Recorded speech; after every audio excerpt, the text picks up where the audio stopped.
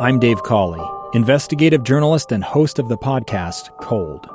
Don't miss Cold's new Season 3, where I look into the unsolved disappearance of Cherie Warren, a woman last seen leaving her job at a Salt Lake City office in 1985.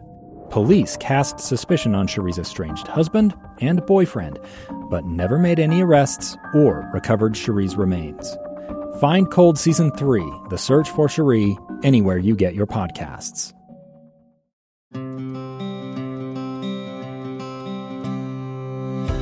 Welcome to another episode of Relentlessly Resilient, where real people share their real-life experiences and the tools they've learned and developed to move forward and live their best lives. I'm Jenny Taylor. And I'm producer Kellyanne, stepping in to guest host today. And this is an exciting day because we are with a man who feels like a friend, Sid Smith, though we've never met in person. But Sid, thank you for joining us.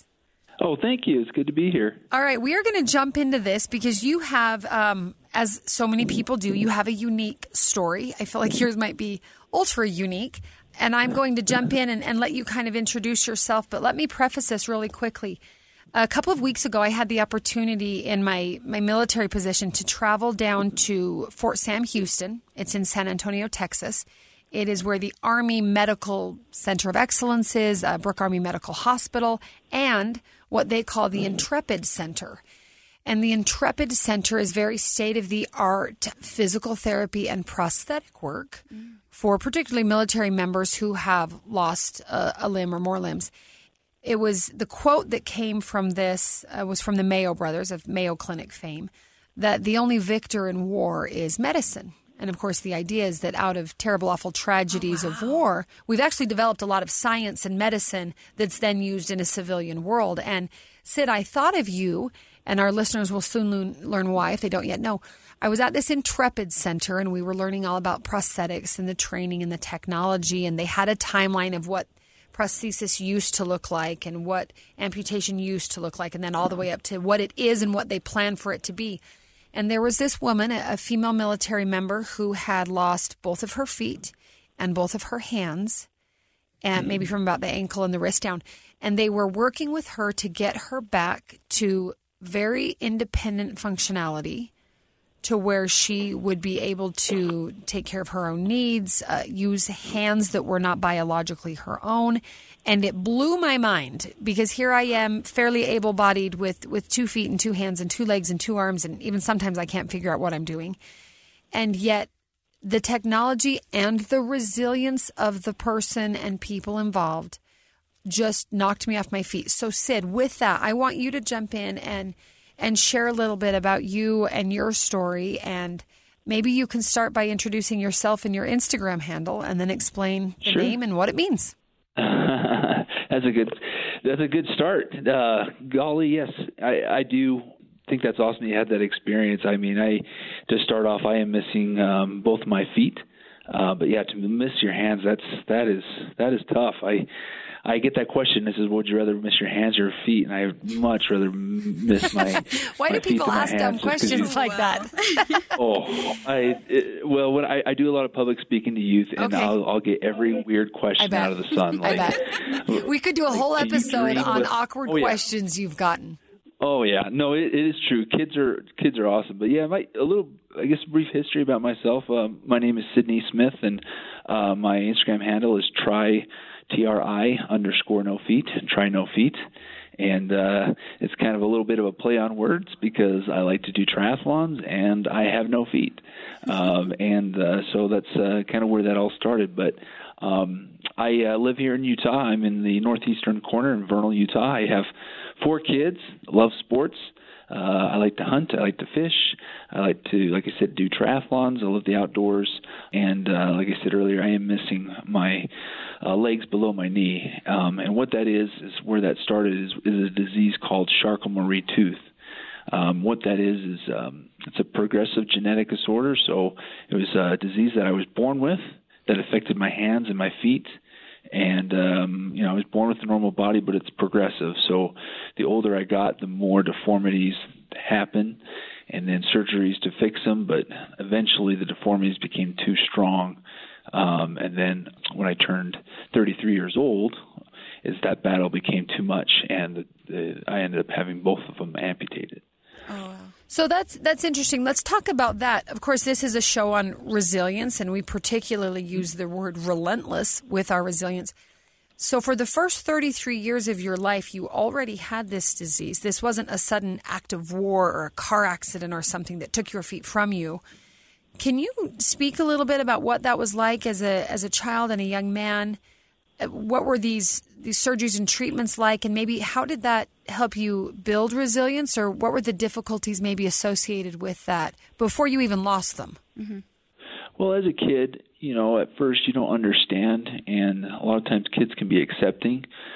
When I was 12 is when I got diagnosed with the disease, and I was at an age that I obviously started realizing that I'm not the same as other kids. Like, I kept tripping a lot, I kept falling. And then when I started going to use crutches and had these cast boots on, and I definitely got teased, and it was hard as a kid, just because you want to be like everybody else. All my brothers, they played sports. My dad was a big athlete. It was just difficult. I couldn't be like everybody else, and that was probably the most difficult as a kid, because I just wanted to do the things I loved and be like everybody else. And then eventually I got these big braces, kind of like what Forrest Gump wore. And ironically, that's right when the movie came out. Really? Forrest Gump. And so, so I always got when I was running the playground, I always got run, Sydney, run. Yeah, exactly. How did you handle that? Like, was it funny and good-natured, or was that kind of more to that mean and kids not understanding that could be hurtful? At the time, it was hurtful, just because it just felt like I'm on a thin line as it is, because it's like everything's difficult, and the toughness was was something that I just didn't have right out the get go. Sure. I look at it now and I laugh about it. In fact, it's people do it now, and I think I give them high fives for it, because that's what I like to do. I'm sure they mean it as a compliment, right? But as a child, you mentioned several things that stuck out to me. Children just want to be normal. Mm-hmm. Nobody really knows what normal means, but we all wish we could just be normal, whatever that is. We wish we had the same hair color and the same skin color and the same kinds of bodies. We don't want to stand out in the anything wrong different. way. Mm-hmm. Yeah, anything different can so often be negative, especially in some of those cruel years. Kids can be mean with maybe without realizing the impact that those comments or those words can have. So, okay, you've got the braces. What age were that when you got the Forrest Gump style braces? Were you junior high-ish? About 14, 14-ish, so during junior high. And I just want to add, I look at it now, and I'm glad I had those, because that being teased or at least as a kid, because it has made me stronger, because it was just something that my parents have taught me. It's like, they let them say what they want and you do you. And that's kind of where I just was more accepting of my situation. I was still a little embarrassed. Sure. I would wear pants and so that we can try to hide it the best I can. Mm-hmm. But now, I wear shorts all the time, and it does not bother me. I get looks all the time, especially kids. They're always pointing and say, Daddy, what happened to his legs? They or don't why have so many why filters. does he look like a robot? Yeah, they don't have a filter, no. All right, so you're going through your young adult years. You have the amputations at age 33.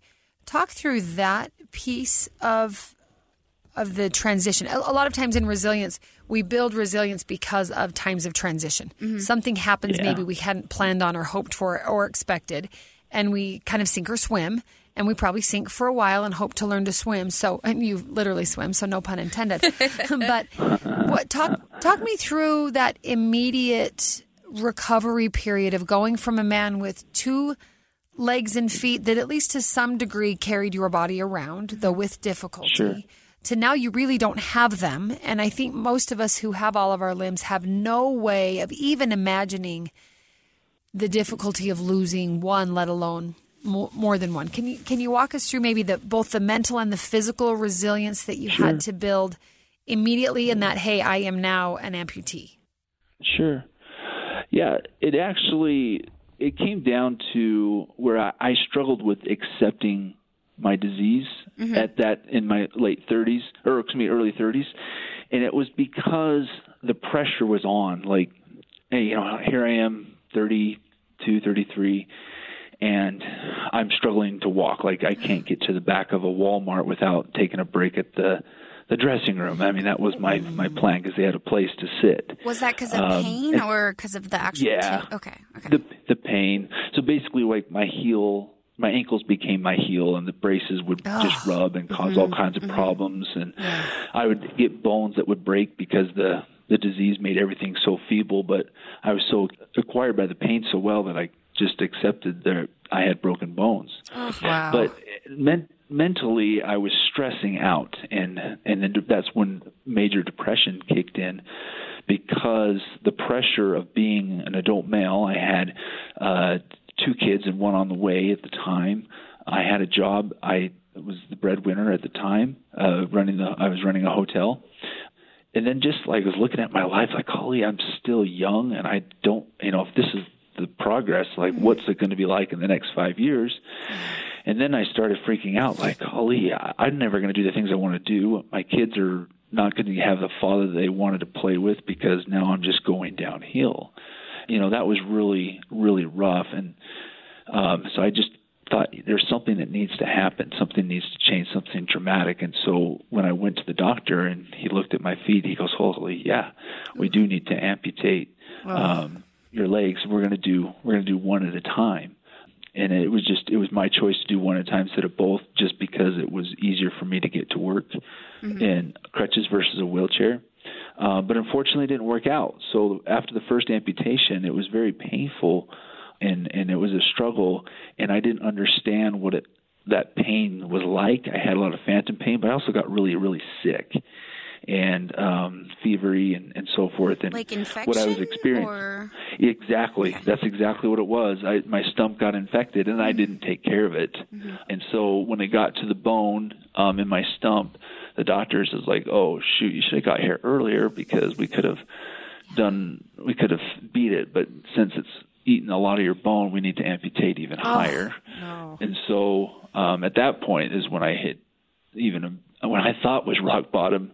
I even went down deeper, and that's when the suicidal thoughts came in, and was trying to plan it out, because mentally I was like, oh, yeah, I feel like I'm a burden to so many people, especially my wife, who didn't sign up to be a caretaker, and now she's got to deal with that, and then and just at the time mentally, I mean, I look at it now how silly that thought process was, but at the time mentally, I was like, I feel like I would be a lot easier for humanity and my family and my friends all around me if I just wasn't around, because I'm just causing so many problems. And so that's when I hit it. So talk us through that. You're still here. Those feelings of major depression and suicide ideation are not easily defeated or worked through. Unfortunately, all of us know someone who's gotten to that point and is no longer still here with us, alive.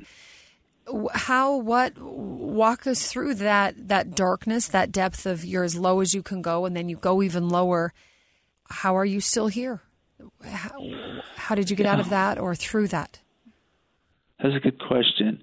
It was a day I was coming home from a doctor's appointment, and I was just thinking in my mind, how big of a pain this is all happening from this amputation, and I was praying kind of that something, I couldn't kill myself, but I was hoping like a truck would hit me or something like that.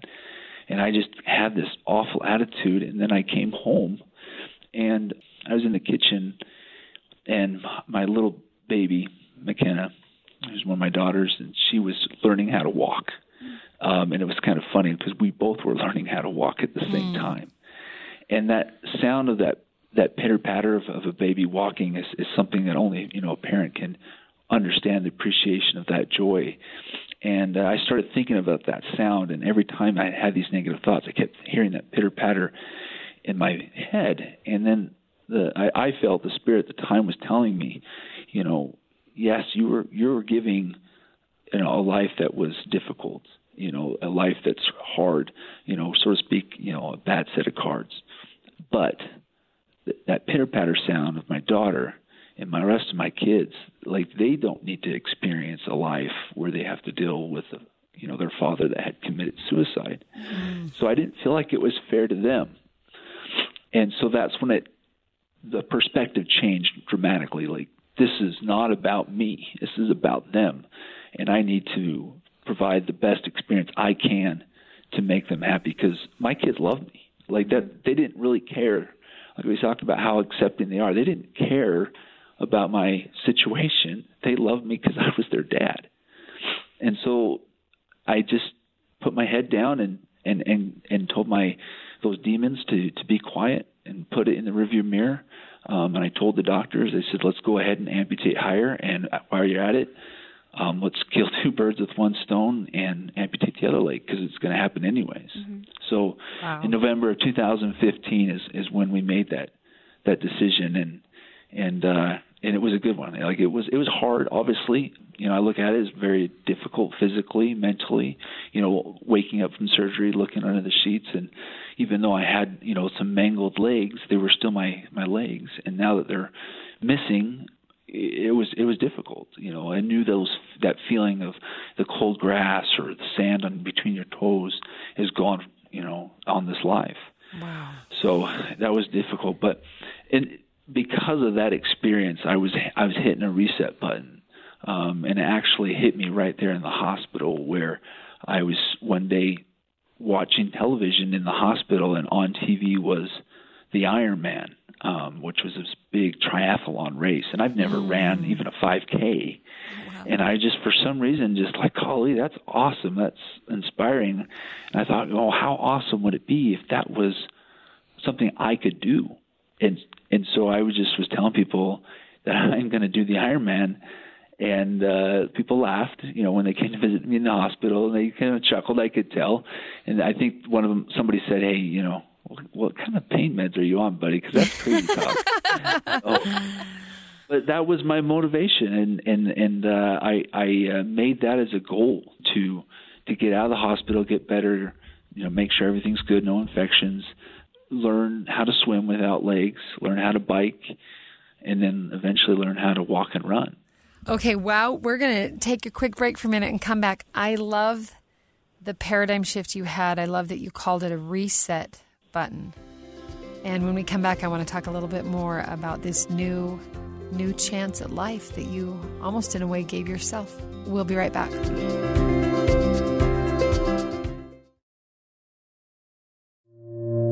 Two friends taking pictures of the rising full moon on a summer night. Two teenage kids doing what teenage kids do. When a stranger with a gun and a death wish changed everything. It was violent, it was senseless, and I will never understand it, I will never accept it. I'm Amy Donaldson, and unfortunately, we're all too familiar with stories about how violence shatters lives. But what we rarely see is how they are rebuilt. In a new podcast, The Letter, we relive tragedy, but only so we can hear the rest of the story. The struggle to reclaim lives, the realities of grief, and the possibilities of forgiveness. I believe in miracles. Sometimes I thought, there are no miracles. Yeah, there are, and this is a big one. Follow The Letter at theletterpodcast.com or wherever you get your podcasts.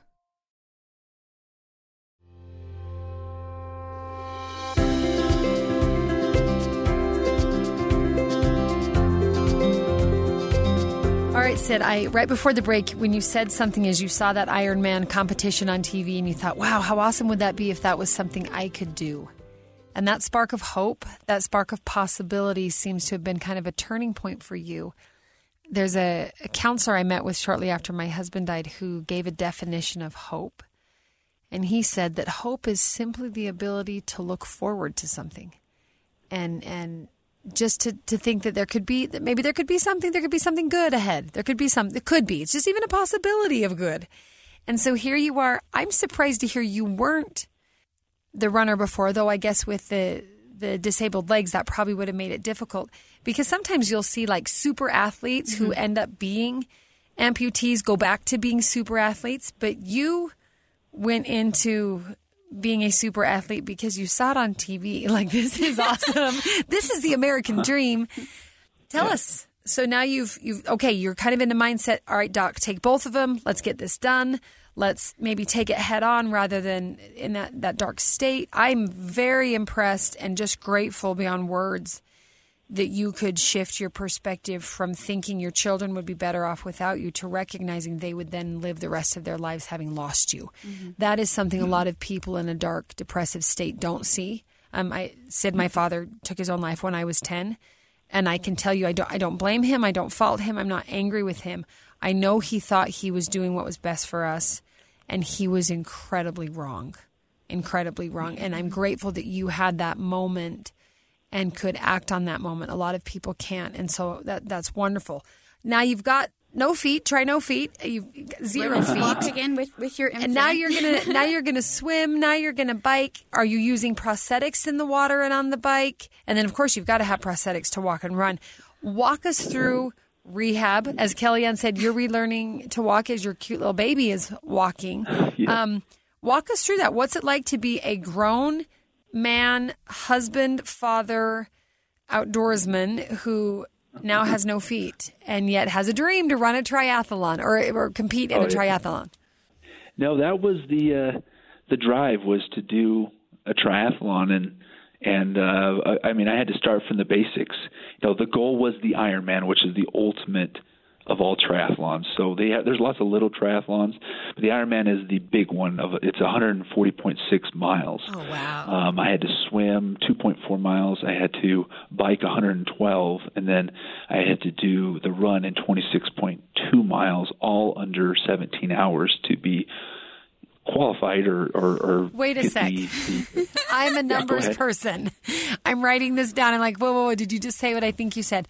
I know the Ironman's awesome, but I don't know much more than that because I'm not a runner, swimmer, or biker. It's a full marathon. Yep. A 2.5-mile swim. An over 100-mile bike ride. And you have to do it all in the same day, like in succession? Yep, within in succession. Oh, wow. Within 17 hours. There's not time for a nap in there. Okay, sorry. I didn't mean to interrupt, but I had to catch the gravity of the goal. I mean, talk about reach for the stars, buddy. Okay, so that's maybe not your first race coming out of amputation. No. All right, keep going. It wasn't my first, and really just started from the basics. Like, I'm a firm believer that we have to set big goals, even the goals like the Ironman that honestly scared me to think about. But I put my focus on what is the first step into getting to that. And I think a lot of people get overwhelmed with some of the big goals, and that's important. You've got to have that in the back of your mind to stay resilient. But let's focus on some of the things we can do, and that's where it was. Like everything every day was a step forward to that. So even learning how to walk and the pain that took from adjusting from a prosthetic that hurts to finally getting the right fit, and then moving into riding a bike, how to balance, how to clip in, and then how to swim. I'm so used to kicking in the water, and now I have to use all my upper body. And it was about 6 months after amputation, I pushed it to the limits. The doctors even suggested to give it more time, but I was just so motivated that I did my first 5K in prosthetics, and it hurt. Like, I threw up. I couldn't sleep the night before, even though it was a 5K. I didn't know what it was like, and so I did 2 Red Bulls during the race because I thought I needed the energy. Boy, is that a mistake? So, lesson learned. Lesson learned. Oh yeah. Did you use running blades or? Nope, I had walking feet. I didn't. Insurance doesn't cover running blades, and I'll talk a little bit about that later. But no, just walking feet, and it took me a while, but I did it. I wasn't the last one, and I was happy that I finished and it. You did I had my family cheer. Goodness, it's amazing. It was a good feeling. Like, I look at it now, and it's like a 5K is just like not even a workout. But and yet it's more miles than I run every day. So go ahead and downplay it. No, it's to me, everyone's race is their race. Like, somebody now, I look, if it's their first 5K, that's a huge accomplishment because it's something that you work for and you're achieving your goals. That's what's important. To me, yes, an Ironman is cool, but for some people that 5K could be their Ironman, and for me that was it. I appreciate you recognizing that we don't all have to compete in the same race to be to accomplish our own finish line, because I'm not ever making it to 26.2, and I don't even feel bad about it. That's okay. I run into people that way, and I tell them, you're right, but I do want you to know, if you want to, you can. Sure. If you want to bad enough, you definitely can. I'll jump in on that with childbirth. I've never run a marathon, but I've given birth 7 times, and I've had some with epidurals and some natural, and I will say the same thing to any expectant mother. If they talk about they don't want to have an epidural, I'll say that is absolutely fine. It's 100% doable. It is simply a choice. If you choose that, we will get you there. And if you don't choose that, that's okay too. That, because there sometimes becomes kind of that, we put some of those cultural expectations on ourselves where we have to do this or have to do that. Well, no, we don't. We really don't, I promise you. If you choose to run and swim and bike, then all the rest of us will watch in awe. But I'm probably not joining you in the Ironman. No, it's all right. All right, so tell us, can I ask this, and maybe this is a question that would be more fair of your wife if she were willing to answer, but you've mentioned your children and the impact that being a father has had on both the difficulty and kind of the reset, and then, the motivation. You mentioned your family's there for you at the finish line of that first 5K. Can you mention even briefly, like, what is the resilience in a relationship, particularly a marital or personal relationship like that, when you have such difficulties of both physical and psychological proportion? Can you speak to that if you're comfortable? No, absolutely. And I'll try to hold my emotions back, because it's not something that people ask me about, because they just look at me and it's like, oh, Sid did this and he did that. But what they don't see is there is an unsung hero in all this, and that is my wife. Is because her emotional support was huge. Her being there, not knowing, just like me, the fear of what life is going to be like. Is she thinking, oh my goodness, I got to take care of him, and maybe be the guy, the person that has to bring home the bacon and take care of my kids, and what's it going to be like? So she was going through some struggles too, but she was better actually at keeping her faith strong and listening to the Spirit and the Lord that everything was going to be okay, better than I did. And so she was there to help me.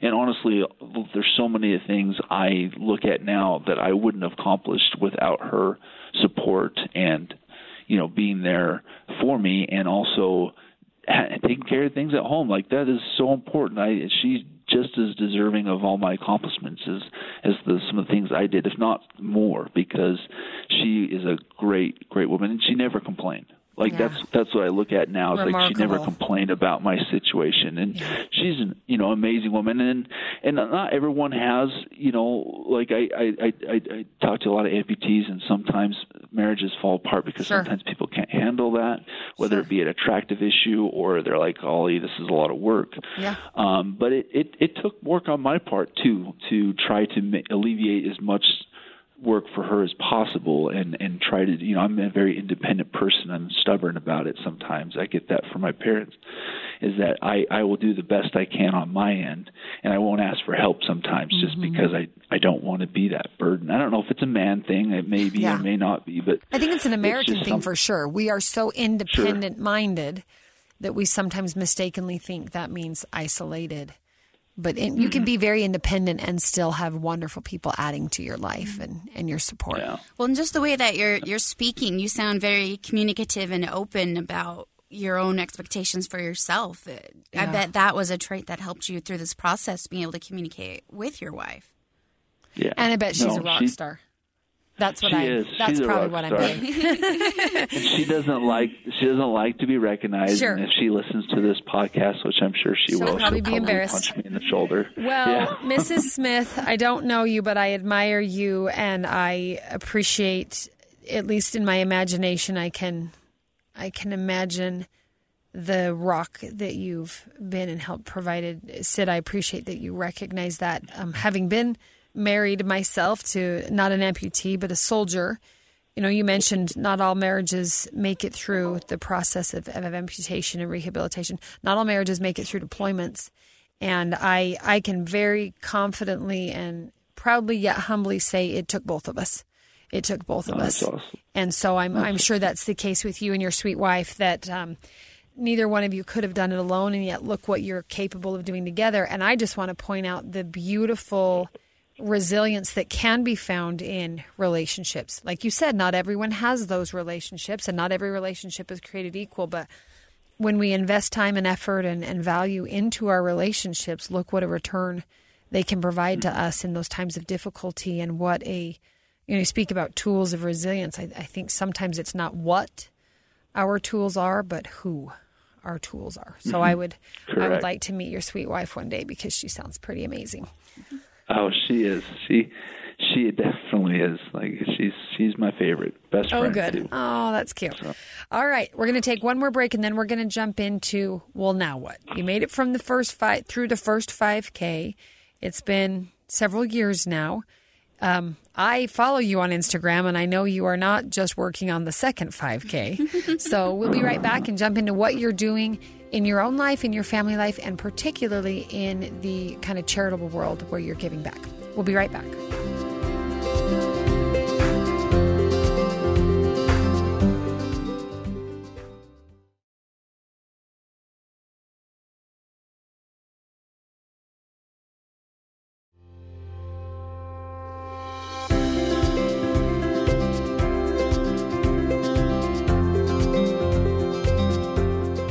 All right, Sid, how do you go from 5K number 1 to whatever? I don't know what you're doing now. How many Ironmans, how many different competitions? I would imagine you maybe now have some running feet. Do you want to talk about that for a second? You mentioned Sure.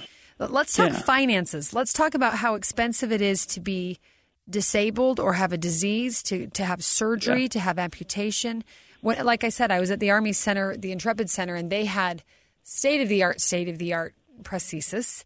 And I asked, how many prosthetic limbs might an amputee have in their lifetime? And they said it would literally be dozens. I was shocked by that, because the stump morphs and changes, and the one wears out, or it just doesn't fit right anymore. Or maybe you do need a running versus a swimming versus a biking versus I'm a dad playing. The different way you use your body, it changes your gait. I'm a body worker, and that, that's one thing you see as well. So let's talk about the process of that, and then let's talk about the price of that, because that can't be, especially if you're the primary breadwinner, you have a young family when all of this is starting to happen. Like, this is a very expensive, difficult trial. Yeah. It is true. That's the biggest pain in the butt is the cost of being an amputee. But same with the paraplegic. They go through the same thing with trying to get quality wheelchairs or quadriplegics as well. But for me, yes, they don't cover prosthetics that are for running. They look at that as a luxury for most companies. And so I did have the basics, and so basically. For youth, it is a lot more because your limb is changing, but that's exactly what happens. The limb changes as an adult. I get a new set my insurance will cover every 2 years, and that maxes out my insurance.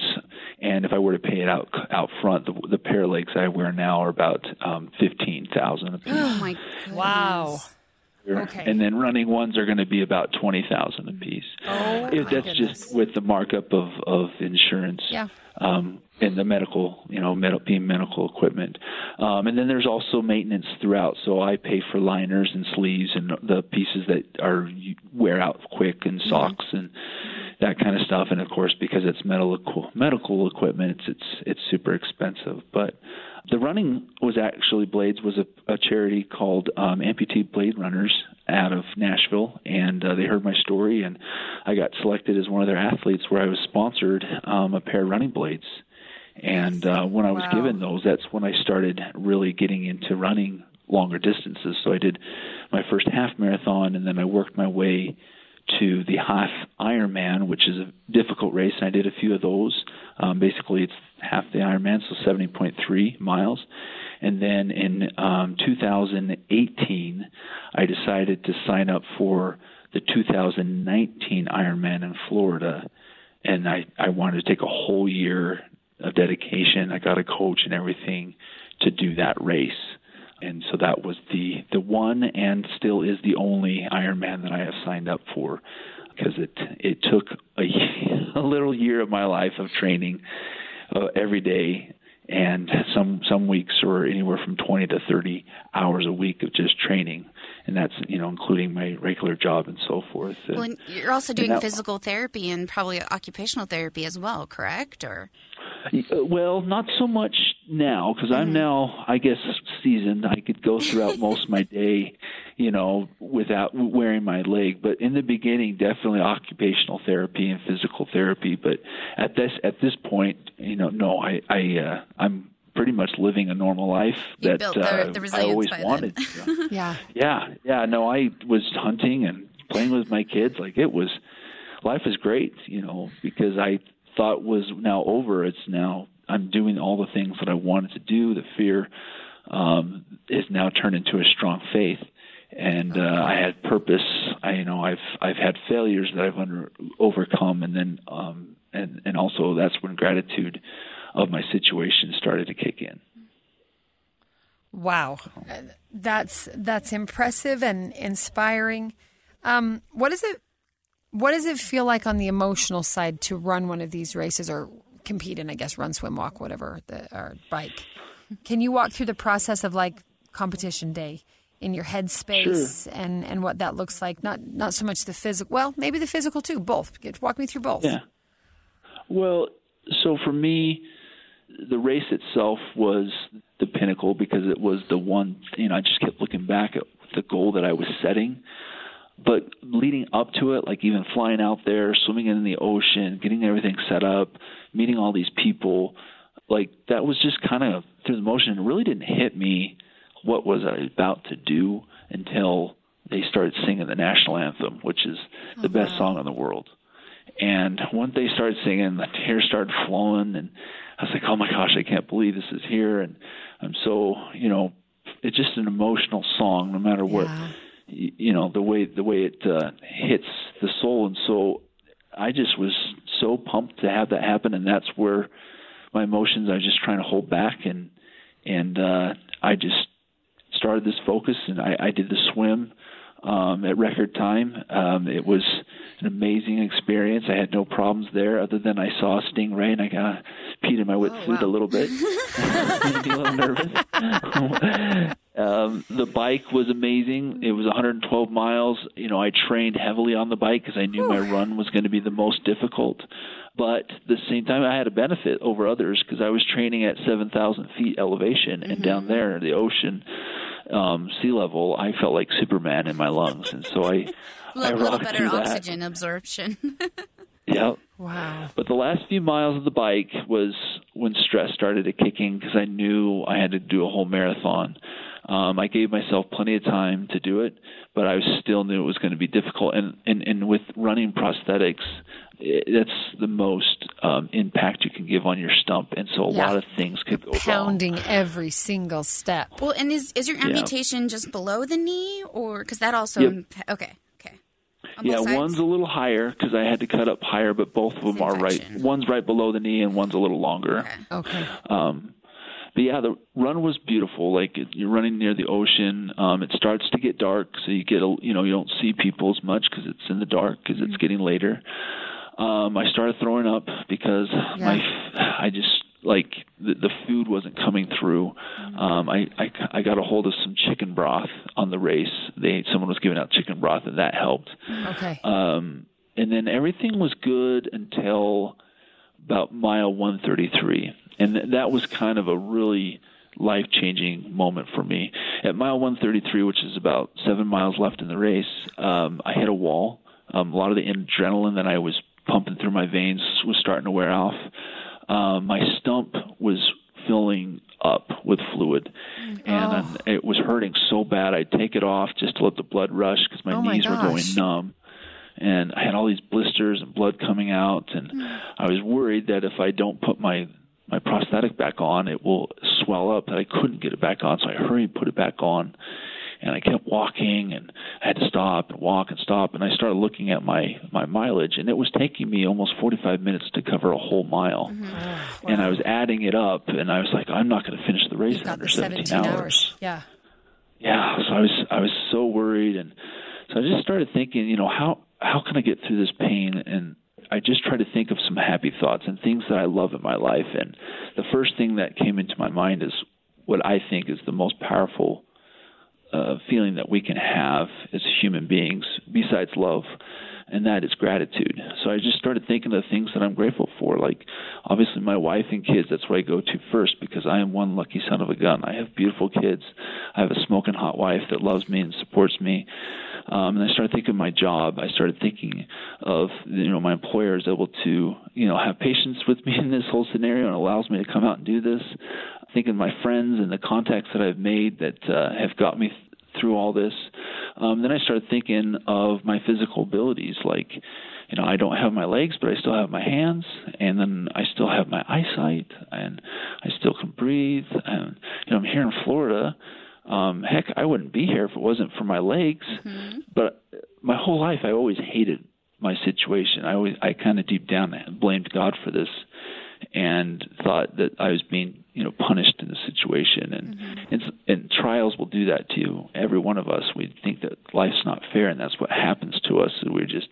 Life sucks. And so I even at all these amazing things up to that point, still deep down in my soul, I felt a little resentment. But at this point, I started thinking clearly, like, I wouldn't be here if it wasn't for my legs. I wouldn't have the patience that I have now with my spouse and life, and it's made me a better husband and a better employee. It's made me stronger as an individual. It's actually brought me closer to God. And that's when it clicked that this is not a curse. This is a blessing. And during all these thought process of gratitude and thinking how grateful I am of my trials and my things I have in my life, I was running and I wasn't stopping. And wow. Like that pain aside, I got through it and I finished the race with 30 minutes left. Woohoo! I love it. Oh my gosh.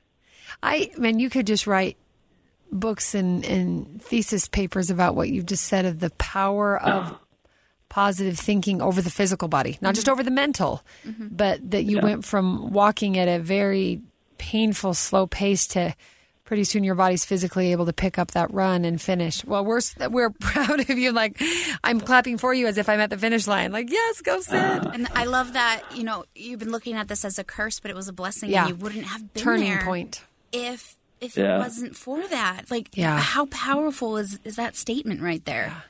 Yeah. Today, even, this has been a few years since that race. I still feel the same way, and I can't deny it. Like, I would never give up any trials, being teased as a kid, nothing. I would never give any of that up, just because it's really the path to salvation. It's the pathway to happiness. It's how you appreciate those things and really realize the important things in life. You find happiness within yourself. Sometimes we do have great things that happen to us, but sometimes they don't. And honestly, the happiest people I've met are not the ones that are rich and successful and have all this money. The happiest people I've met are the people that have found that magic.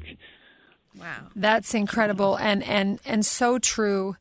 And honestly, that I think that could be resilience in a nutshell, is being able to let yourself appreciate the difficult. And I really appreciate that you said you wouldn't trade it.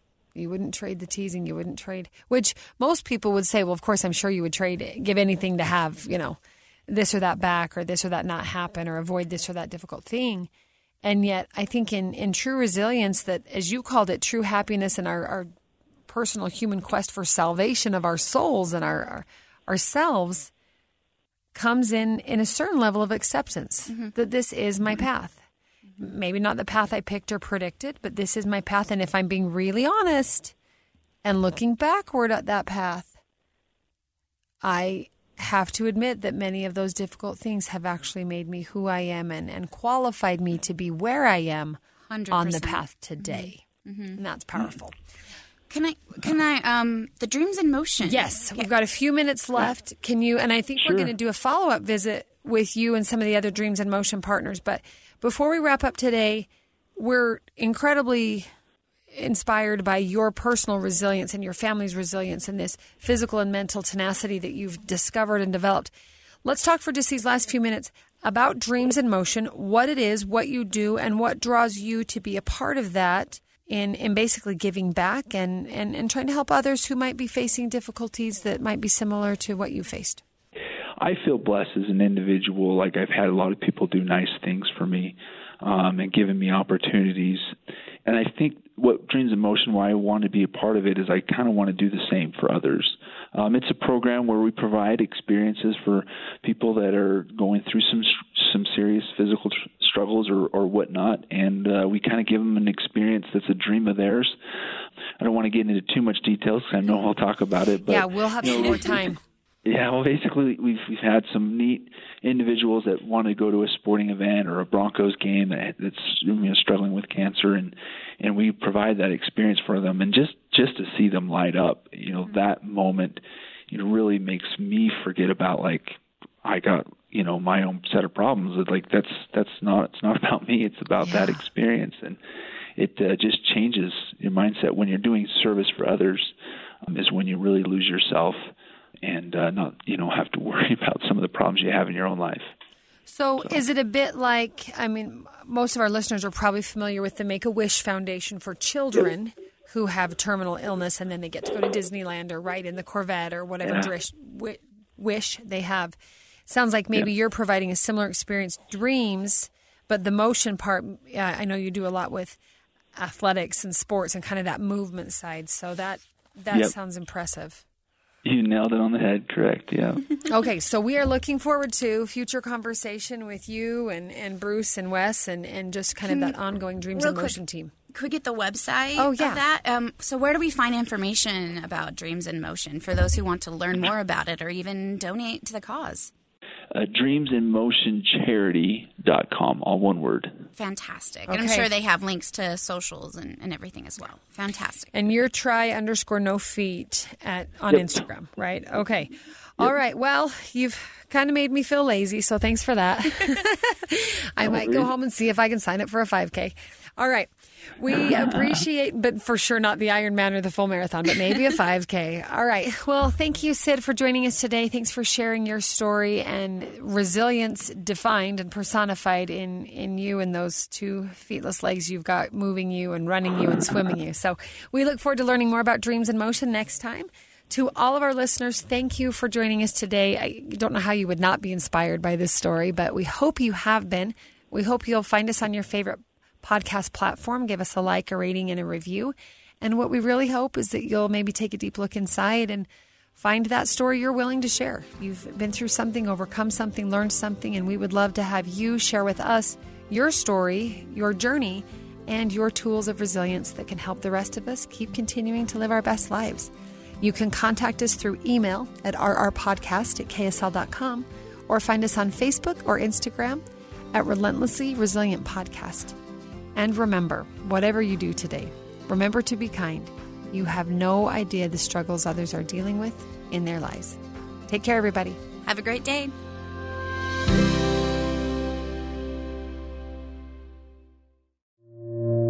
Two friends taking pictures of the rising full moon on a summer night. Two teenage kids doing what teenage kids do. When a stranger with a gun and a death wish changed everything. It was violent, it was senseless, and I will never understand it, I will never accept it. I'm Amy Donaldson, and unfortunately, we're all too familiar with stories about how violence shatters lives. But what we rarely see is how they are rebuilt. In a new podcast, The Letter, we relive tragedy, but only so we can hear the rest of the story. The struggle to reclaim lives, the realities of grief, and the possibilities of forgiveness. I believe in miracles. Sometimes I thought, there are no miracles. Yeah, there are, and this is a big one. Follow The Letter at theletterpodcast.com or wherever you get your podcasts.